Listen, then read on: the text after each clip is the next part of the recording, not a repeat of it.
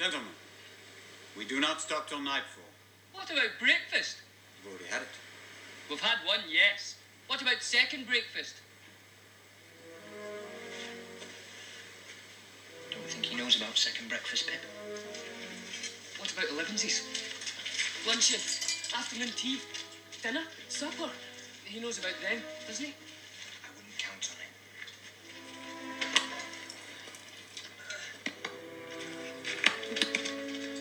Hey, Ben.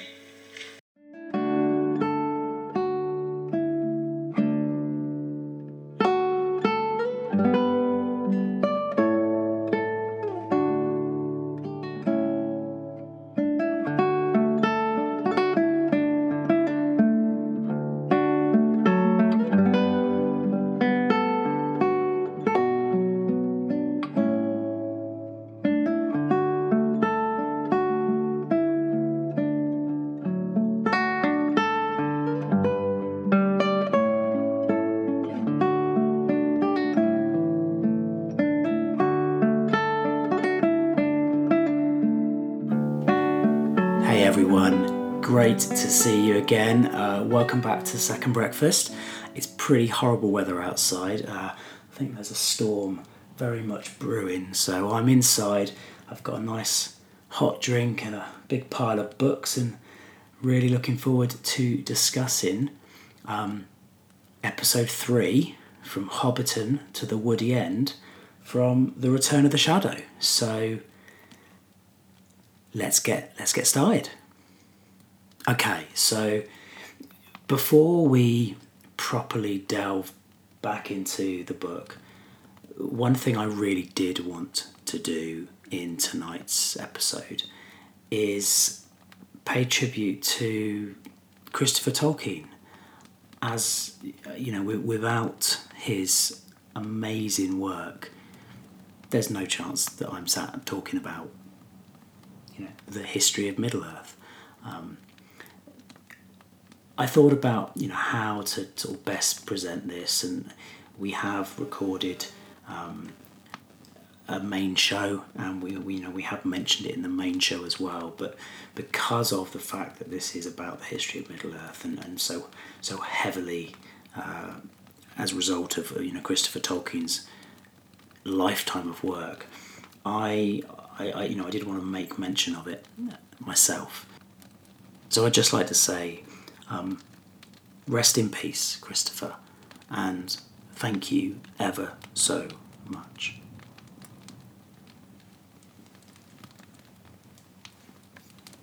Okay, so Second Breakfast. Well, to remind people, these are hopefully shorter shows that we will be putting out. I mean, the Second Breakfast is going to be specifically my little show on the history of Middle-earth, and we are working through the Return of the Shadow. So that's what this show's about. But you may have heard May's short Mythology episode 1 on dwarfs and their gifts that was put out a couple of months ago now.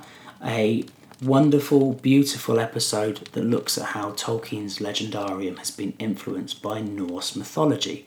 As May herself remarked, Norse myths are to Tolkien as second breakfast is to breakfast. So do go check that out. Have a listen if you haven't already done so. And give May some love on Facebook and Twitter, and also follow her Instagram because she's doing some great videos on there.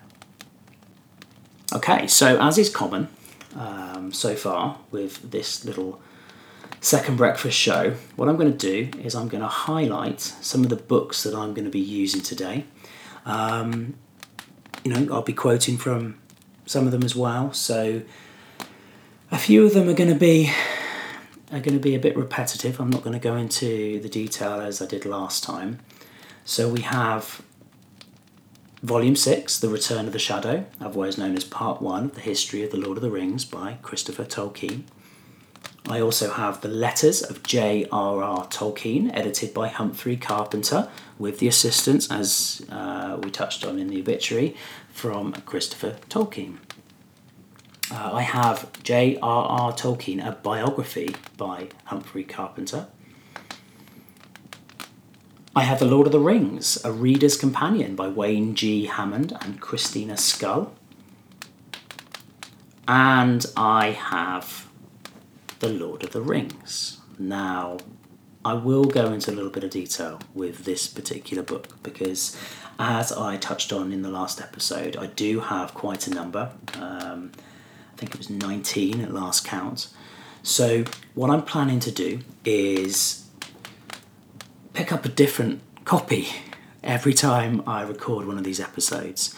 That way I get to actually, read some of the ones that are on the bookshelf, some of the best ones that, perhaps I wouldn't normally pick up if I just wanted to flick through and find some information out. I've got some, very loved dog-eared ones that I would tend to use, especially, for the podcast, etc. So, determined to try and utilise some of the other ones, but also make it a fun sort of section in Second Breakfast. I'm choosing a different version each episode that we do. So, this episode, what I have picked up is the 1973 American paperback, published by Ballantine Books in New York, and published, I believe, by arrangement with Houghton Mifflin Company. So it's a paperback. It would have been purchased lovingly from a second-hand bookstore, no doubt. And there is a fantastic cover painting called The Hills, Hobbiton Across the Water, which is one of the famous paintings actually by the Professor J.R.R. Tolkien himself. So that's the one I'm using for tonight. And good stuff. Okay, so in the last episode, we looked in some detail at how the Professor played around with his opening chapter, A Long Expected Party.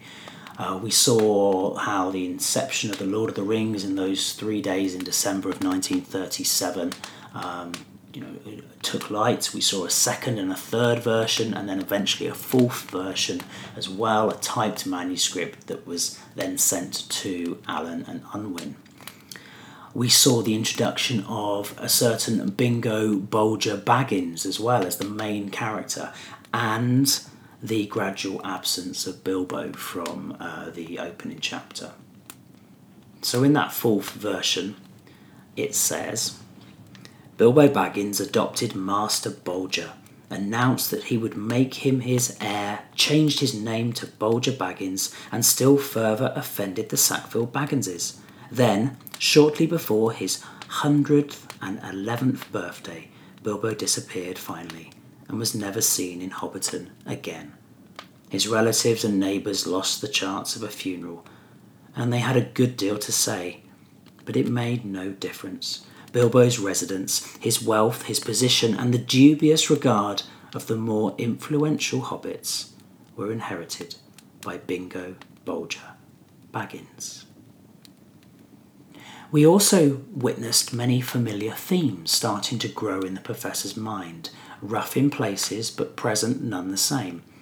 Gandalf was in a much reduced role, and certainly there was no shadow of the past in sight as of yet. However, there is a party, there is a speech, there is mention of the ring, and a certain hobbit departure from Bag End.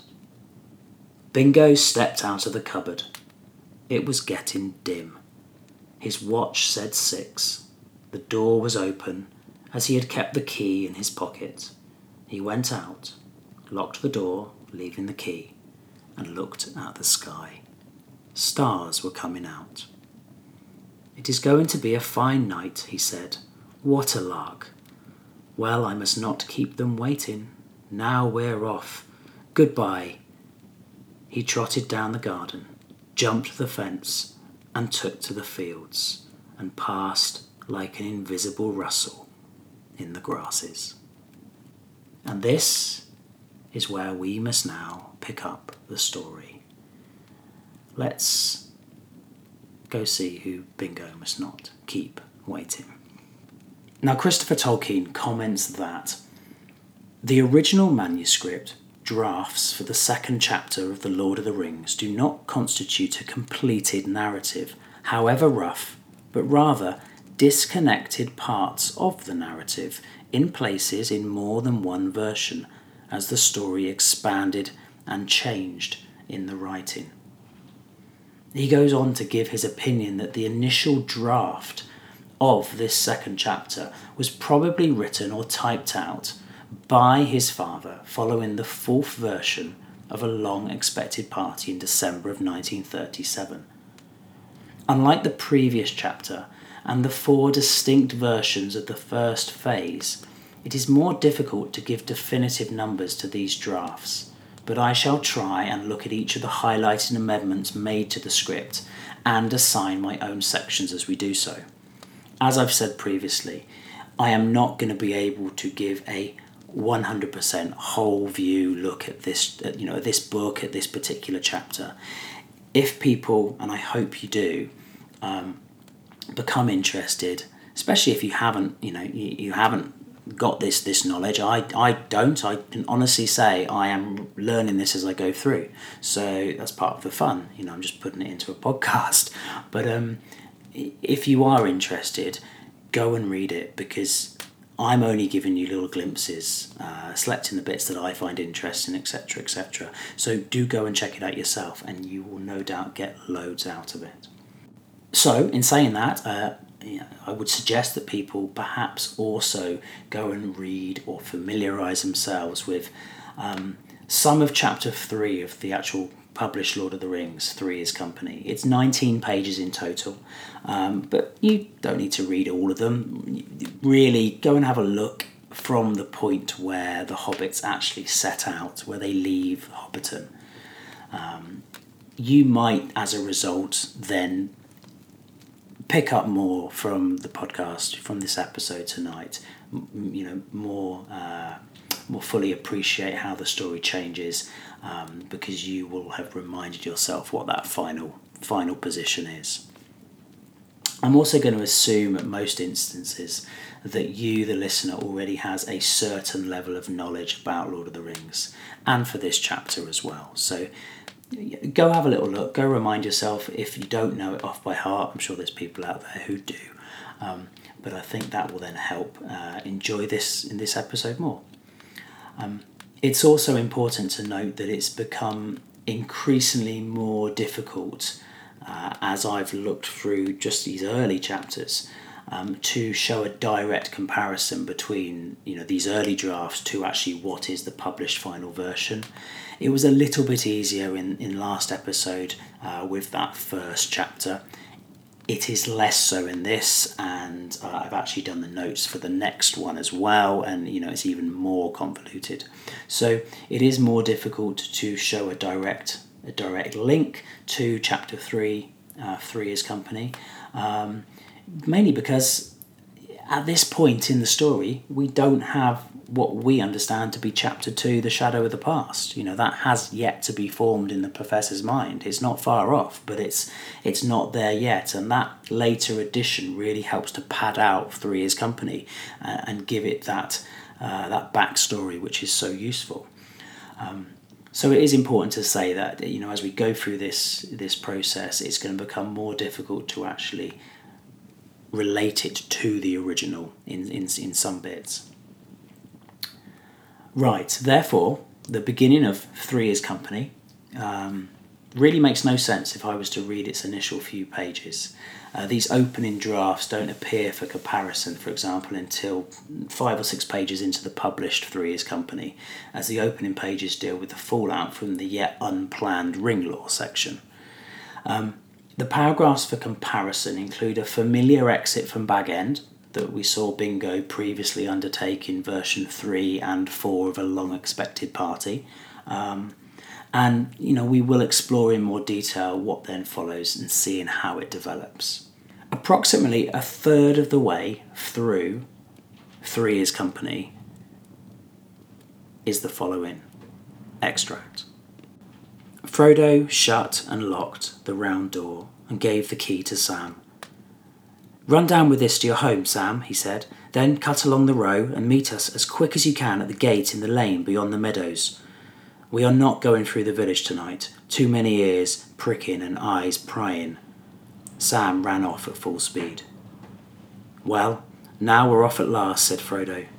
They shouldered their packs and took up their sticks and walked round the corner to the west side of Bag End. "Goodbye," said Frodo, looking at the dark, blank windows. He waved his hand and then turned and, following Bilbo if he had known it, hurried after Peregrine down the garden path. They jumped over the low place in the hedge at the bottom and took to the fields, passing into the darkness like a rustle in the grasses. At the bottom of the hill on its western side they came to the gate opening on a narrow lane. There they halted and adjusted the straps of their packs. Presently Sam appeared, trotting quickly and breathing hard. His heavy pack was hoisted high on his shoulders, and he had put on his head a tall, shapeless felt bag, which he called a hat. In the gloom, he looked very much like a dwarf. "I am sure you have given me all the heaviest stuff," said Frodo. "I pity snails and all that carry their homes on their backs."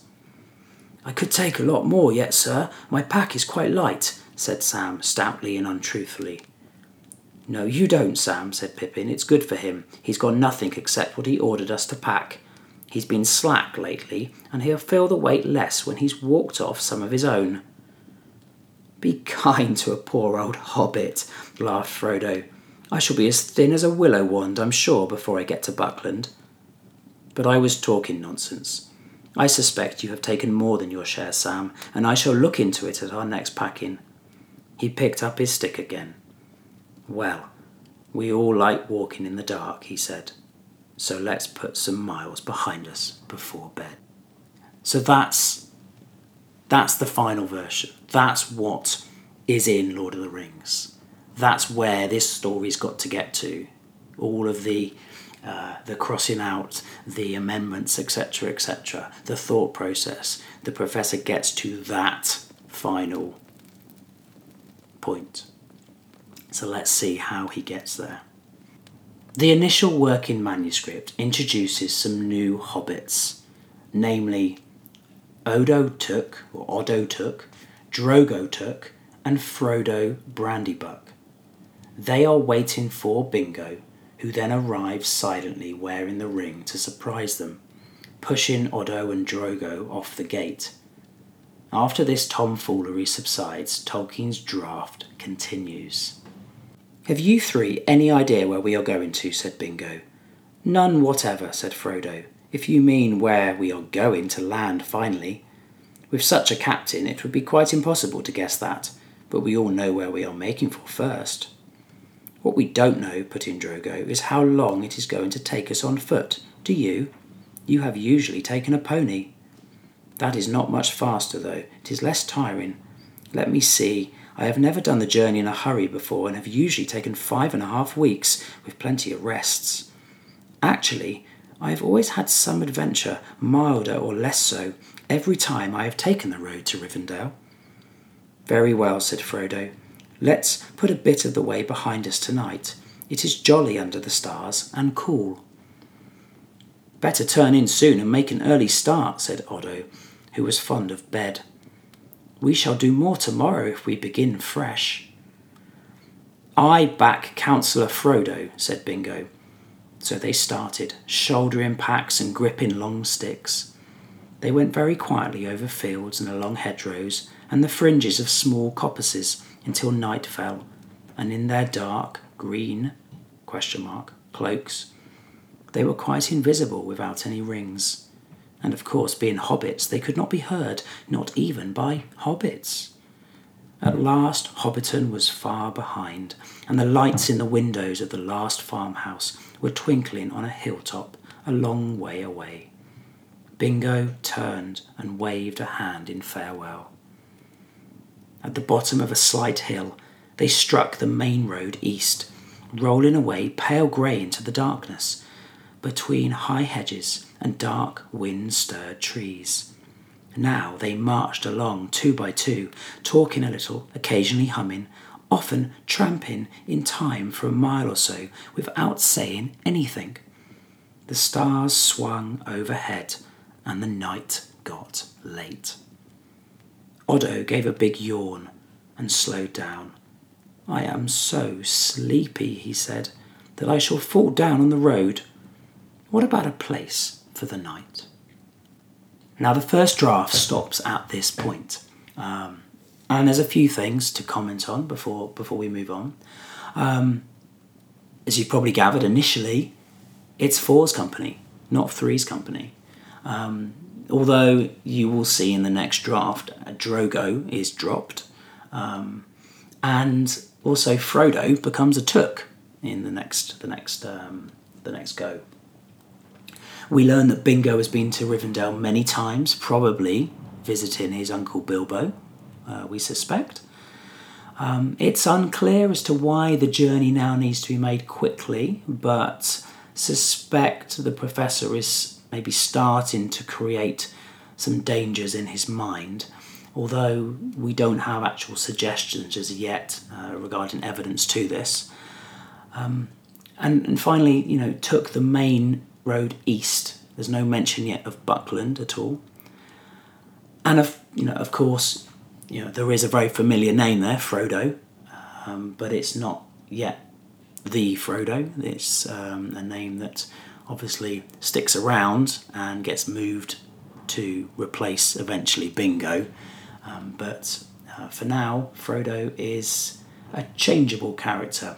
Brandybuck in this one, soon to be a Took, will eventually be obviously adopted and be a Baggins.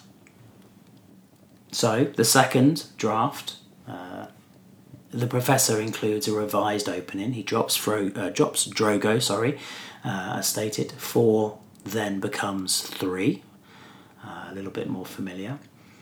He omits the reference to Rivendell, replacing it with a plan to go pick up Marmaduke, who would later become Merry, and expands on the description of the walk from Hobbiton, now including the following.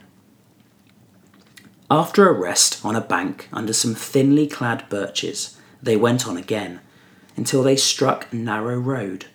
It went rolling away, pale grey in the dark, up and down, but all the time gently climbing southward. It was the road to Buckland, climbing away from the main east road in the water valley, and winding away past the skirts of the green hills towards the south-east corner of the Shire, the wood end, as the hobbits called it. They marched along it until it plunged between high hedges and dark trees, rustling their dry leaves gently in the night airs. So the big addition to the second draft is perhaps the most surprising, but also sets the groundwork for just one of my all-time favourite scenes.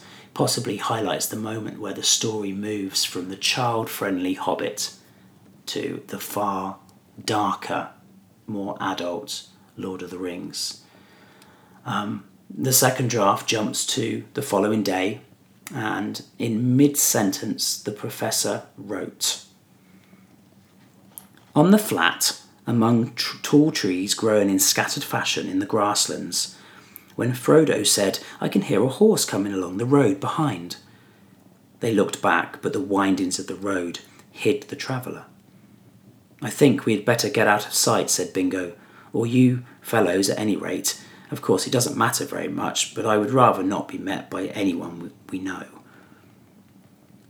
They ran quickly to the left, down into a little hollow beside the road, and lay flat. Bingo slipped on his ring and sat down a few yards from the track. The sound of hooves drew nearer. Round a turn came a white horse, and on it sat a bundle, or that is what it looked like, a small man wrapped entirely in a great cloak and hood, so that only his eyes peered out, and his boots in the stirrups below. The horse stopped when it came level with Bingo. The figure uncovered its nose and sniffed, and then sat silent, as if listening. Suddenly, a laugh came from inside the hood. "Bingo, my boy," said Gandalf, throwing aside his wrappings. "You and your lads are somewhere about. Come along now and show up. I want a word with you." He turned his horse and rode straight to the hollow where Odo and Frodo lay. "Hello, hello," he said. "Tired already? Aren't you going any further today?" At that moment Bingo reappeared again. "Well, I'm blessed," said he. "What are you doing along this way, Gandalf? I thought you had gone back with the elves and dwarves. And how did you know where we were?" "Easy," said Gandalf. "No magic. I saw you from the top of the hill and knew how far ahead you were. As soon as I turned the corner and saw the straight piece in front was empty, I knew you had turned aside somewhere about here. And you have made a track in the long grass that I can see, at any rate when I am looking for it." Wow. So, as I said, I'm reading this, learning this for the first time. I did not know that. The Black Rider that we know comes along spawns from Gandalf. The most unlikely of changes.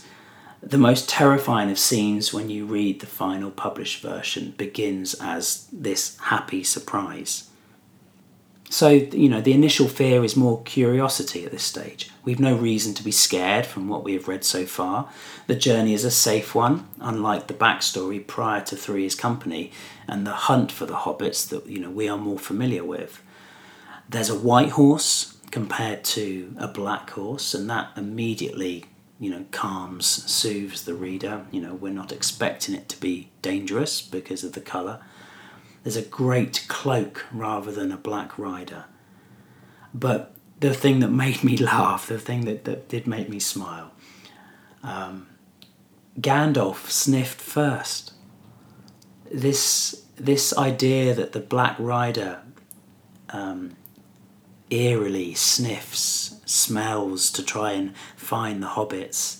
Well, the point of the story, the creation of that sniff is Gandalf. And that did make me smile. Now, at this point of the second draft, the professor stops. And Christopher is convinced this is because his father knew at this stage it wasn't right. The story was not working in the way it should do. He abandoned the rider in grey almost immediately. And therefore this is that unpremeditated turn, the change in the story. Now, draft 3 became a very complex and battered document, which in true J.R.R. Tolkien fashion was revised many times over. Some pages or sections were retyped, although the rejected pages were retained. Other changes were written and were mostly minor alterations. Christopher Tolkien provides a version that encompasses all of these changes. I'm going to read in a minute some of my favourite sections, which in places are quite long, but I couldn't or didn't want to, not include parts of this story. I could, to be fair, very easily have just read all 17 pages, but we'd be here all night. So the first reading describes the trek out of Hobbiton. And so they started, shouldering their packs and swinging their stout sticks. They went very quietly over fields and along hedgerows, and the borders of coppices until night fell. In their dark grey cloaks they were invisible, without the help of any magic rings. And since they were all hobbits, they made no noise that even hobbits could hear, or, indeed, even wild creatures in the woods and fields. After some time they crossed the water west of Hobbiton, where it was no more than a winding ribbon of black, lined with leaning alders. They were now in Tookland, and they began to climb into the green hill country south of Hobbiton. They could see the village twinkling away down in the gentle valley of the water. Soon it disappeared in the folds of the darkened land and was followed by bywater besides its great grey pool. When the light of the last farmhouse was far behind, peeping out of the trees, Bingo turned and waved a hand in farewell. "Now we're really off," he said. "I wonder if we shall ever look down into that valley again." After they had walked for about 2 hours, they rested. The night was clear, cool and starry, but smoky wisps of mist were creeping up the hills from the streams and deep meadows. Thin-clad birches swaying in a cold breeze above their heads made a black net against the pale sky. They ate a very frugal supper for hobbits, and then went on again. Odo was reluctant, but the rest of the council pointed out that this bare hillside was no place for passing the night. Soon they struck a narrow road. It went rolling up and down until it faded grey into the gathering dark. It was the road to Buckland, climbing away from the main east road in the water valley and winding over the skirts of the green hills towards the southeastern corner of the Shire, the woody end, as the hobbits called it. Not many of them lived in that part. Along this road they marched. Soon it plunged into a deeply cloven track between tall trees that rustled their dry leaves in the night. It was very dark. At first they talked or hummed a tune softly together. Then they marched on in silence, and Odo began to lag behind.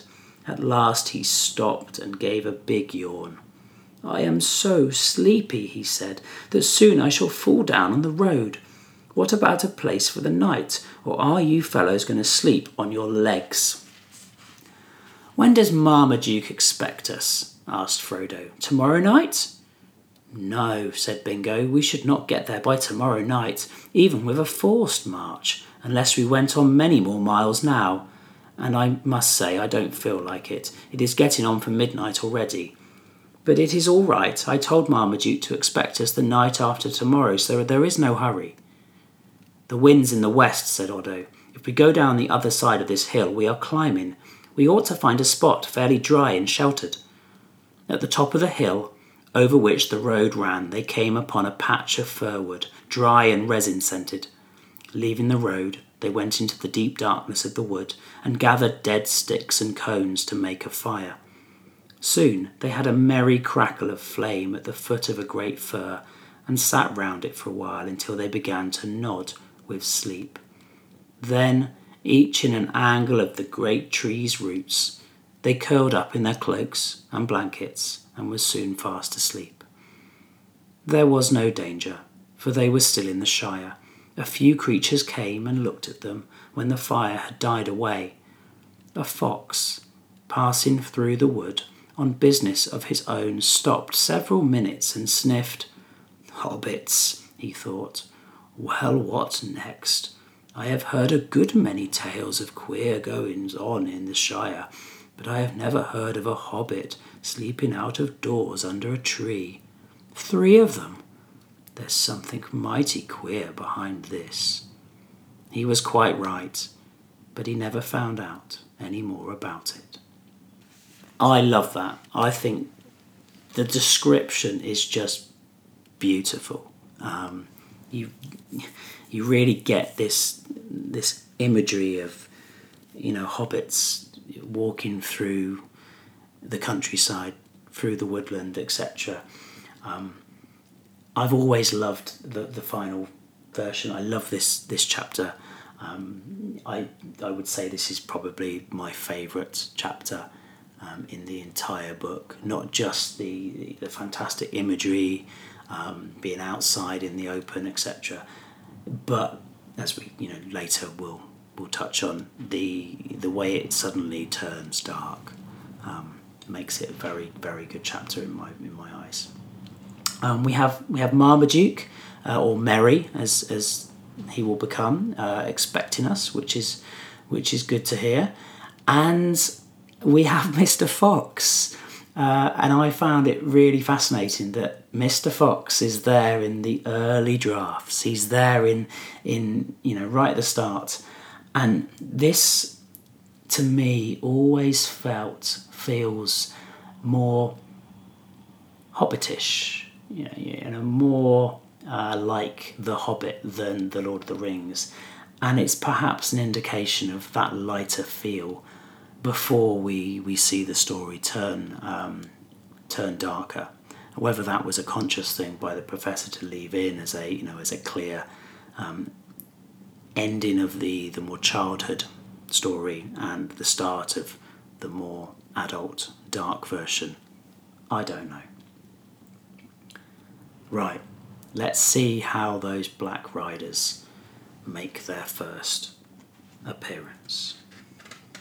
"I can hear a horse or a pony coming along the road behind," said Frodo.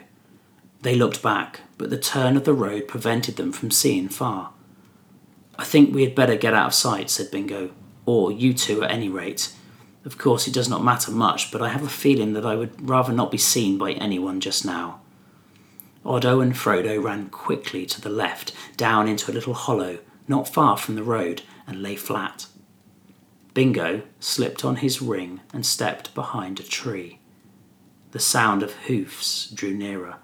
Round the turn came a black horse, no hobbit pony but a full-sized horse, and on it sat a bundle, or that is what it looked like, a broad, squat man, completely wrapped in a great black cloak and hood, so that only his boots in the stirrups showed below. His face was shadowed and invisible. When it came on a level with Bingo, the horse stopped. The riding figure sat quite still, as if listening. From inside the hood came a noise, as of someone sniffing to catch an elusive scent. The head turned from side to side of the road. At last, the horse moved on again, walking slowly at first, and then taking to a gentle trot. Bingo slipped to the edge of the road and watched the rider until he dwindled in the distance. He could not be quite sure, but it seemed to him that suddenly, before they passed out of sight, the horse and rider turned aside and rode into the trees. "Well, I call that very queer and even a little disturbing," said Bingo to himself as he walked back to his companions. They had remained flat in the grass and had seen nothing, so Bingo described to them the rider and his strange behaviour. I can't say why, but I felt perfectly certain he was looking or smelling for me. And I also felt very clearly that I did not want him to discover me. I've never seen or felt anything quite like it in the Shire before. "But what has one of the big people got to do with us?" said Odo. "And what is he doing in this part of the world at all? Except for those men from Dale the other day, I haven't seen one of that kind in our Shire for years." "I have, though," said Frodo, who had listened intently to Bingo's description of the Black Rider. "It reminds me of something I had almost forgotten. I was walking away up in the North Moor, right up on the northern borders of the Shire, early last spring, when a similar rider met me. He was riding south, and he stopped and spoke, although he did not seem able to speak our language very well. He asked me if I knew where a place called Hobbiton was, and if there were any folk called Baggins there. I thought it very queer at the time, and I had a queer, uncomfortable feeling too. I could not see any face under his hood. I never heard whether he turned up in Hobbiton or not. If I did not tell you, I meant to." "You didn't tell me, and I wish you had," said Bingo. "I should have asked Gandalf about it, and probably we should have taken more care on the road." "Then you know or guess something about the rider?" said Frodo. "What is he?" "I don't know, and I don't want to guess," said Bingo. "But somehow I don't believe either of these riders, if there are two, was really one of the big people. Not one of the kind like Dale men, I mean. Oh, I wish Gandalf was here, but now it will be a long time before we find him. In a way, I suppose I ought to be pleased, but I am not quite prepared for adventures yet, and I was not expecting any in our own Shire." For me, this is where the story goes up a notch. Bingo wears the ring in this first encounter on the road. He actually put it on when it was Gandalf and sat by the side of the road. In this one, he puts it on and he hides behind a tree. But the language, straight away, we know the professor has just changed the direction of this story. The horse stops level with Bingo. So there's a clear idea that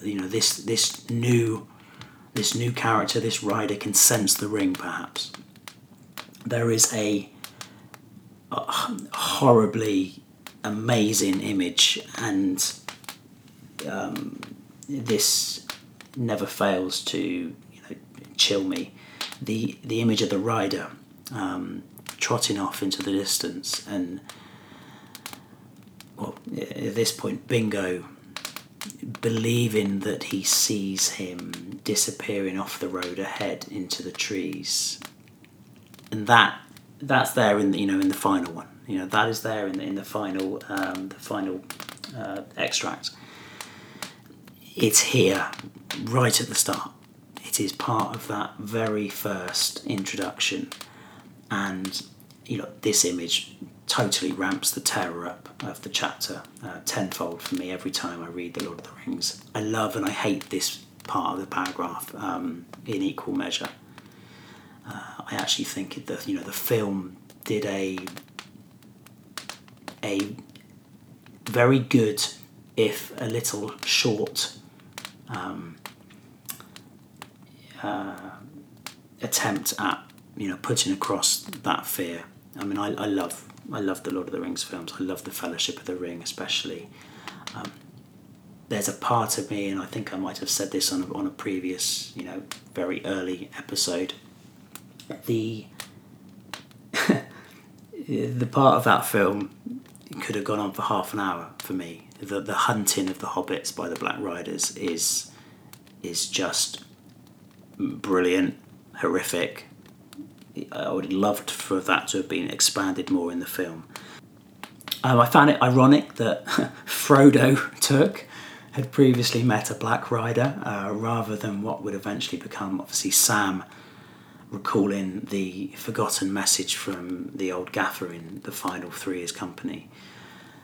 Christopher remarks that the original hunt for the ring at first had started a long time before, unless, of course, the Black Rider's purpose had not yet fully formed.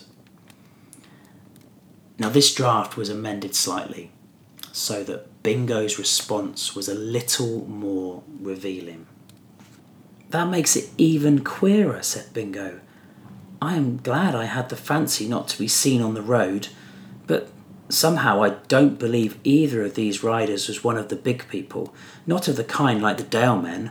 I mean, I wonder what they were. I rather wish Gandalf was here, but of course he went away immediately after the fireworks with the elves and the dwarves, and it will be ages before we see him now." So we do learn a little bit more about where Tolkien's positioning of Gandalf, his movements, were in his mind. Still some way away from their final positions, though. Now the draft continues with more glimpses of the mysterious Black Rider. The walking song, "Upon the Hearth the Fire is Red," which is amended once to its finished role. And we also see the elves of the Woody End. The sound of hooves ceased. As Bingo watched, he saw something dark pass across the lighter space between two trees and then halt. It looked like the black shade of a horse led by a smaller black shadow. The black shadow stood close to the point where they had left the road, and it swayed from side to side. Bingo thought he heard the sound of sniffing. The shadow bent to the ground and then began to crawl towards him. At that moment, there came a sound like mingled song and laughter. Voices clear and fair rose and fell in the starlit air. The black shadow straightened and retreated. It climbed onto the shadowy horse and seemed to vanish across the road into the darkness on the other side. Bingo breathed again. "Elves!" said Frodo, in an excited whisper behind him. Elves! So the elves get to have their moment of eucatastrophe. They turn up just at the right time to assist the hobbits. But actually there's evidence that the professor may not have had the elves in mind for this very crucial intervention. He writes of a creak of wheels disturbing the crawling Black Rider, and that does suggest perhaps something other than elves. But nonetheless, there is little other evidence apart from that. Now, Bingo's conversation with Gildor does have some very interesting insights. "Why did you choose this moment to set out?" asked Gildor. "Well, really, it chose itself," answered Bingo. "I had come to the end of my treasure. It had always held me back from the journey which half of my heart wished for, ever since Bilbo went away, but now it was gone. So I said to my stay-at-home half, 'There is nothing to keep you here. The journey might bring you some more treasure, as it did for old Bilbo, and anyway, on the road, you will be able to live more easily without any. Of course, if you like to stay in Hobbiton and earn your living as a gardener or a carpenter, you can.' The stay-at-home half surrendered. It did not want to make other people's chairs or grow other people's potatoes. It was soft and fat. I think the journey will do it good. But of course, the other half is not really looking for treasure, but for adventure later rather than sooner. At the moment, it also is soft and fat, and finding walking over the Shire quite enough. I want to get to Rivendell if I can, though I hear the road has not grown easier of late years. Can you tell me anything to guide me or help me? I do not think you will find the road too hard, but if you are thinking of what you call the Black Rider, that is another matter. Have you told me all your reasons for leaving secretly? Did Gandalf tell you nothing?" "Not even a hint, at least none that I understood. I seldom saw him after Bilbo went away. Twice a year at most. I saw him last spring when he turned up unexpectedly one night, and I told him then of the plan I was beginning to make for the journey. He seemed pleased and told me not to put it off later than the autumn. He came again to help me with the party, but we were too busy then to talk much, and he went off with the dwarfs and the Rivendell elves as soon as the fireworks were over. He did hint that I might meet him again in Rivendell, and suggested that I should make for that place first." "Not later than the autumn," said Gildor. "I wonder. He may, all the same, not have known that they were in the Shire, yet he knows more about them than we do. If he did not tell you any more, I do not feel inclined to do so, for fear of frightening you from the journey, because I think it is clear that your journey started none too soon. By what seems strange good luck, you went just in time. You ought to go on and not turn back, though you have met adventure and danger much sooner than you expected. You ought to go quickly, but you must be careful and look not only ahead, but also behind, and even perhaps to both sides as well." "I wish you would say things plainer," said Bingo, "but I am glad to be told that I ought to go on, for that is what I want to do. Only I now rather wonder if I ought to take Odo and Frodo. The original plan was just a journey, a sort of prolonged and perhaps permanent holiday from Hobbiton, and I am sure they did not expect any more adventures for a long time than getting wet and hungry. We had no idea we should be pursued." "Oh, come, they must have known that if you intend to go wandering out of the Shire into the wide world, you must be prepared for anything. I cannot see that it makes so much difference if something has turned up rather soon. Are they not willing to go on?" "Yes, they say so. Then let them go on. They are lucky to be your companions, and you are lucky to have them. They are a great protection to you." "What do you mean?" "I think the riders do not know that they are with you, and their presence has confused the scent and puzzled them. Dear me, it is all very mysterious. It is like solving riddles, but I have always heard that talking to elves is like that." "It is," laughed Gildor, "and elves seldom give advice. But when they do, it is good, and I have advised you to go to Rivendell with speed and care.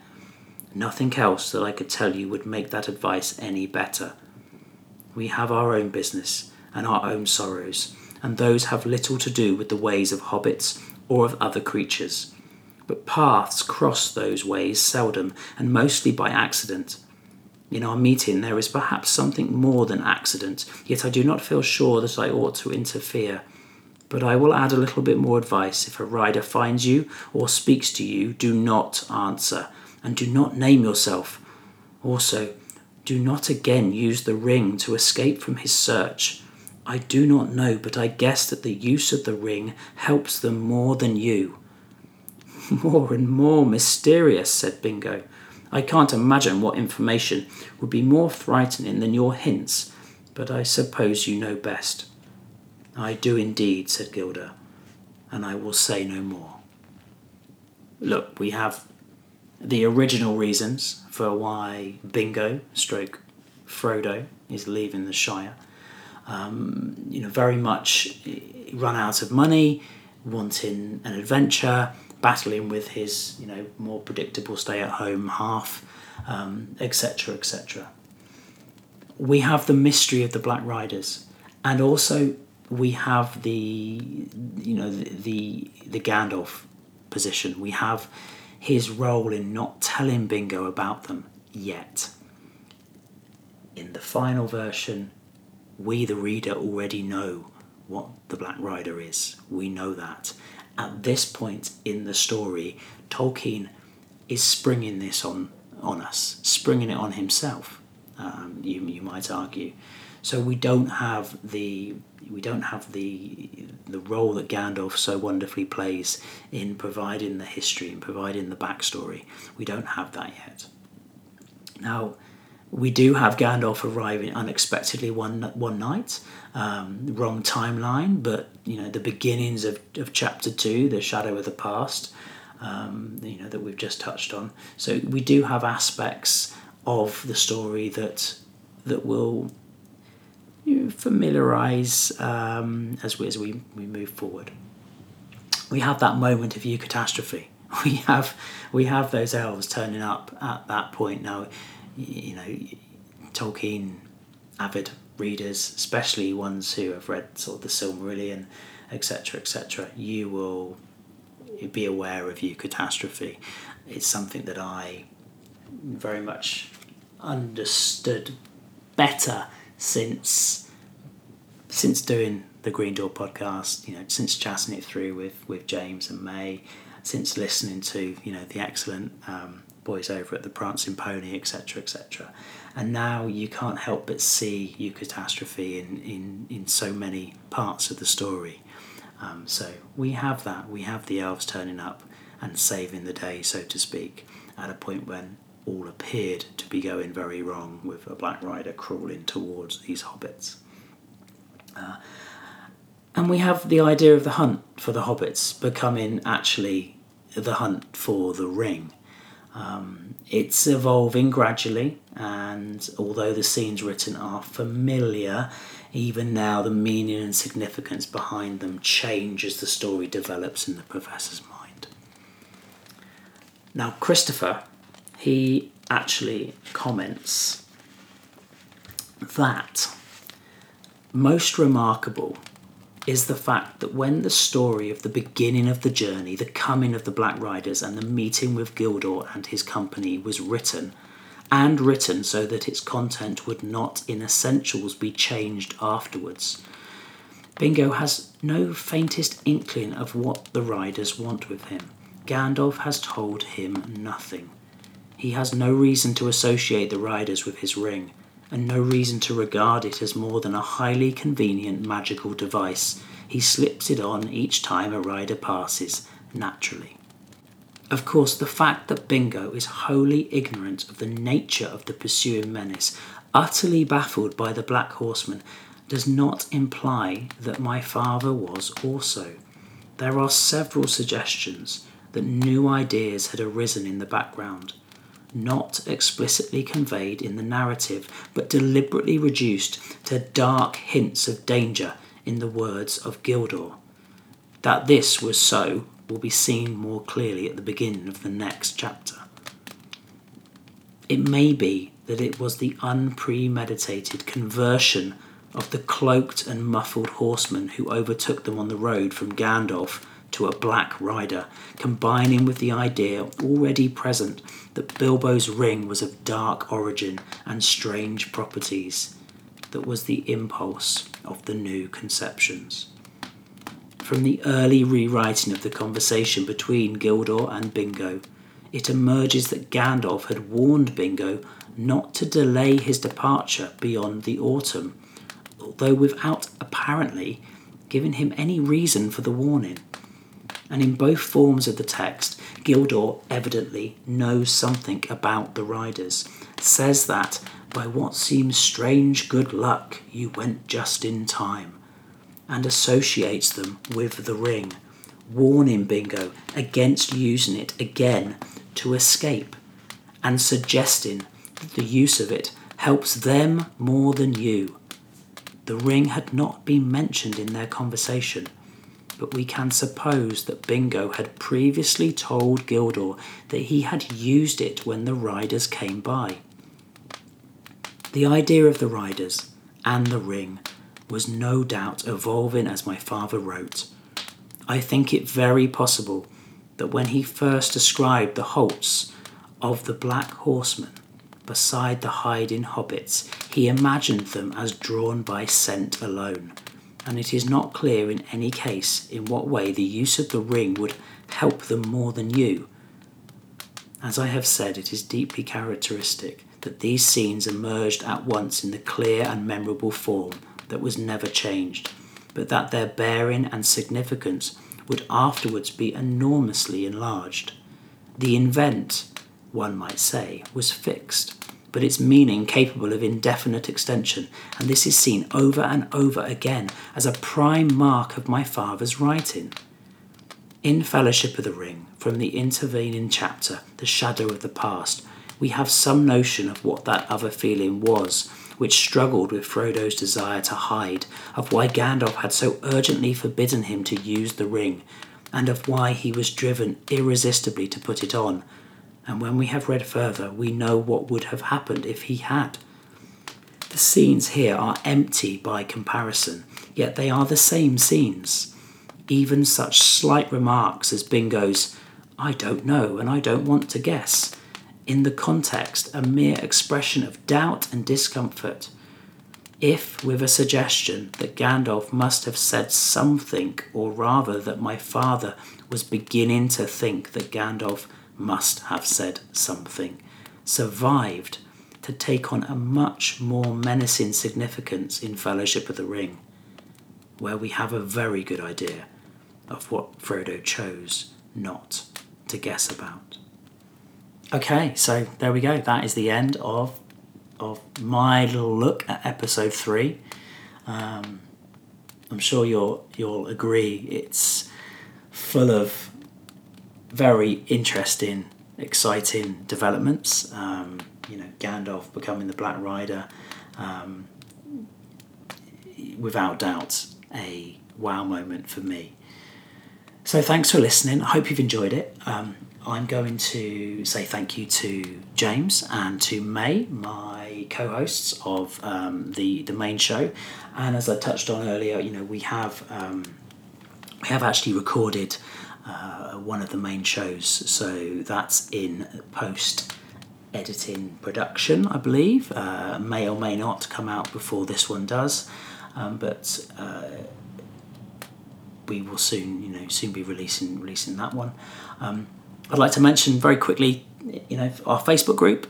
Do come find us on Facebook, Green Door Podcast, and the Twitter presence as well. Come and chat via Twitter if that's more your thing. So, next episode, we will look at the first phase of Gollum and the Ring. So I will look forward to seeing you then. But for now, I'll say bye. This is Second Breakfast